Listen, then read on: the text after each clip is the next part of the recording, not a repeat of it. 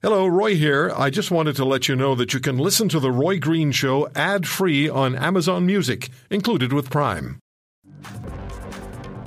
U.S. President Biden has announced American troops will be out of Iraq by year's end. Now, I think Iran will step in with its proxies, and ISIS will probably re-emerge. In Afghanistan, the Taliban are already claiming huge swaths of the country as the U.S. pulls out, and the Afghan army is suffering defeats and defections.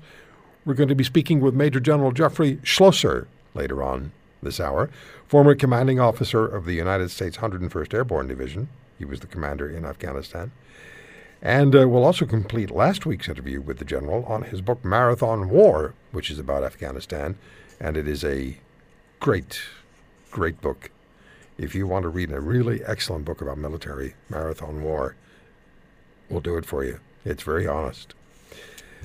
Now, there was a webinar at Frontier Center, a think tank I'm sure you're aware of, and it was hosted by 27-year Canadian Armed Forces veteran, Lieutenant Colonel David Redman. Colonel Redman is also the former director of the Alberta Emergency Management Agency. He's been on this program before. And Colonel Redman holds that Canada's Prime Minister, the premiers, and the medical officers of health must be held responsible for Canada's response to COVID, particularly for maintaining and extending this lockdown model, or the one that we lived through. And everyone is now saying, everyone I know is saying no more lockdowns. You're getting that from politicians, from medical professionals, from the business community. Goldie Hyder, the president of the Business Council of Canada, said that last weekend on this program. No more lockdowns. I don't think people could tolerate more lockdowns. Colonel Redman, how are you? I'm outstanding. How about you, Roy? I'm doing just almost as well as you. Thank you for coming on the show. I've always enjoyed our conversations. You certainly create a lot of dialogue between me and my listeners. So let me begin, and you tell me. You can correct course anytime, Colonel, as you wish.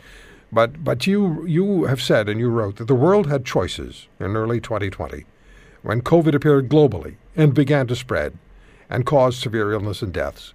Emergency measures, and this is from our last conversation. Well, we've had a couple on the air.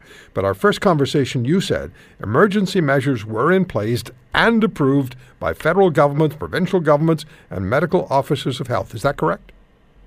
Every province and territory in Canada, as well as the federal government, had a had a pandemic influenza plan that was based on best lessons learned from every pandemic. And if we had followed them, we would not have followed the lockdown model that we did. So they were all there. Everybody was aware of them. They weren't hidden away. They hadn't gathered dust. They were there and they were approved and they were ready to go, yes? Correct. They had been updated routinely and they were available to the premiers in every province and territory, as well as the federal government to the Prime Minister. So, Colonel Redman, what did those emergency measures that were approved call for?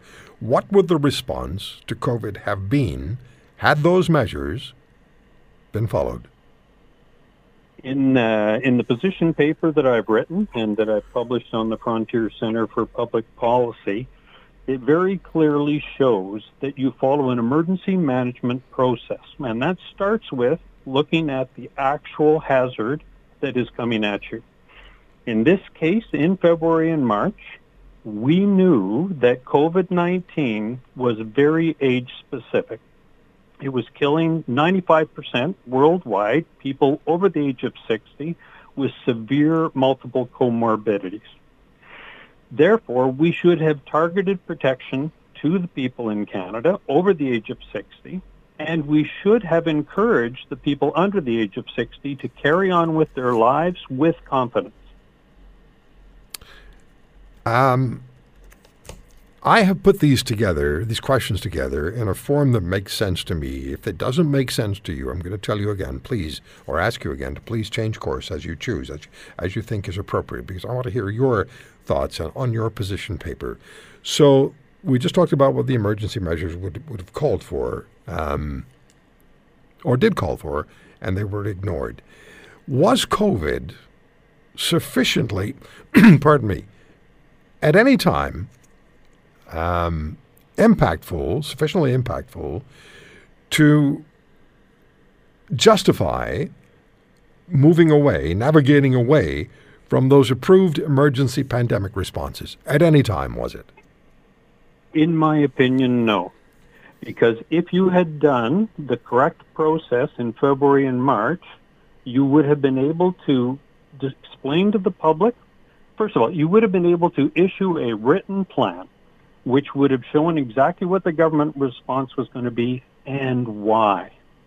But what we didn't do is we waited until the declaration of the pandemic, and then we followed the failed practice that had come out of China of lockdowns. What do you say? I'm going to insert a question here. What do you say to the decision taken by the Alberta Public Officer of Health, Dr. Hinshaw, and supported by the Kenney government, that effective immediately, contact tracing is over, and by the 16th of August, if you test positive for COVID, it's recommended that you quarantine yourself, but not required. What do you think of that? Okay, so let's break down the whole of what they've done. Sure. In fact, what they've announced, with the exception of the very last statement, they have done what I would have recommended to do in March of 2020. We should never have found ourselves in lockdowns, the use of non-pharmaceutical interventions to control this disease, because we already knew from the WHO document, last published in September of 2019, that non-pharmaceutical interventions do not significantly decrease the spread of a virus. They should not have been used in the way they were done. And if we thought lockdowns were actually decreasing the spread of COVID-19, there have been over 35 peer-reviewed studies by the best infectious disease doctors in the world that prove that NPIs, again, do not stop the spread. So with the exception of the very last statement, I would still say that the one NPI that should be being followed is if you are sick, stay home. And to repeat, what you're telling us is procedure that was approved provincially and federally prior to the arrival of COVID in the event that this kind of pandemic reality, flu pandemic, occurred. Yes? Yes. The pandemic influenza plans should have been taken and tailored for the specific virus that was arriving, in this case, COVID-19. And in this case, it was significantly easier than might have been because it was so age-specific. Colonel Redmond, let me then go to the question that I want you to answer, and you dealt with this on your webinar on the position paper on the provincial and federal response to COVID. Our governments chose the lockdowns, shuttered the economies of the nation and the provinces. The people who decided on the lockdowns still will tell you, as you well know, that it was the correct approach. What do you say to them? What do you say to the Prime Minister, the Premiers, and the medical officers of health? What do you say to them? I say that it was exactly the wrong approach, and it has killed way more than it could possibly have saved. The problem is we knew this based on the non-pharmaceutical intervention documents and all the previous lessons learned. We knew that NPIs, if used, would have severe collateral damage. But even worse, they do nothing to protect the people who were most at risk. So out of the 26,000 deaths in Canada, 25,000 of them, over 95% have been in our seniors, and we did nothing to specifically target perfection for them. Now, that means that probably the 73% that died in our long-term care homes may have been saved, and that's because the wrong response was followed. But the collateral damage I'm talking about is mental health, societal health, the crushing of our children's education and social development, the deaths from other severe diseases that went undiagnosed and untreated because of lockdowns, and the massive impact on our economy and our national debt. And for people that say even talking about the national debt is unconscionable because you're putting money before lives, I'm saying exactly the opposite. Let's be clear that when you take the national debt, the federal debt alone, from $750 billion to $1.4 trillion, servicing of that debt from now on will cost more than the entire national defense budget, and that's just to pay the interest. That means less transfers for mental health, social health, and other social programs. Who is on side with you today on the position that you explained and which was negotiated, as you explained to us, in 2005? It was in place. It was negotiated by the provinces and the federal government. We're all on board on how to respond to a flu pandemic and then tailor it to whatever the flu happens to be. In this case, it was COVID. Who's on your side? I've seen emails, Colonel Redmond, and you're not surprised by this, completely discounting your experience and your leadership in establishing emergency management policies. Who will stand up and say to you, to stand beside you today and say, yeah, we agree with Colonel Redmond? Who? I have a number of people who have worked with me behind the scenes, but who live in fear of their continued employment if they speak up. But there are certainly, if you look at the information on the use of NPIs, the best infectious disease doctors in the world got together and wrote the Great Barrington Declaration. Ignored. The same group, plus many, many more, wrote 35 different studies that prove that the use of these NPIs, lockdowns if you will, comparing similar countries with the same geography, the same climate, the same types of medical systems, that these NPIs didn't have any significant impact on the spread of the disease. Those studies ignored. The people who try and speak up in mainstream media are censored. So there are many that agree. They have simply not been heard. Okay, I've never been censored. I've never been told that I can't put you on the air. It's never been suggested to me that I should not speak with you. I also spoke with Dr. Jay Bhattacharya, one of the authors of the Great Barrington Declaration. I have never been told by the people I work for that I should not speak to someone or I should not ask certain questions. So I want you to be aware of that. And you and I have talked before. So there's this feeling that, and it may be other people, it's happening to other people. I don't know. But it certainly has never been the case with me. I just want to make that clear. I do appreciate. That's good. I'm sorry? That's good.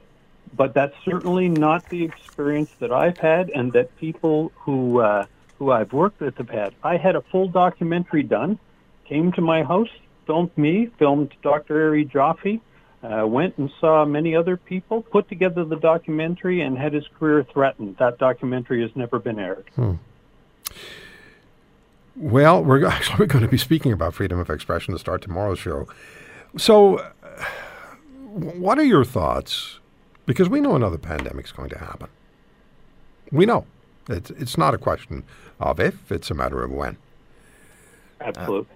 Are you confident that, I suppose I know the answer to, should never ask a question I think I know the answer to.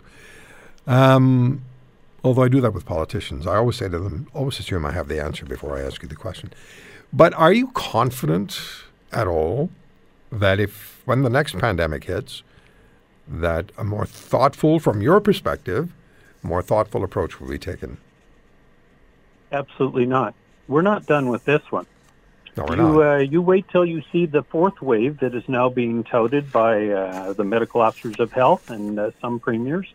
They intend to follow exactly the same process. We've had 16 months of a relentless campaign of fear to ensure that compliance are done and to ignore any evidence that this is the wrong response. So I believe we will see this response repeated this fall as case counts go up, and you never manage a pandemic by case counts, but that's another long discussion we can have.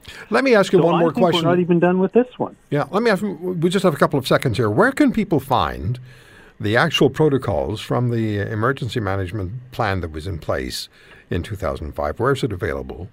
Okay, so first of all, if you go to the Frontier Centre for Public Policy, you will find a copy of my paper, Canada's deadly response to COVID-19.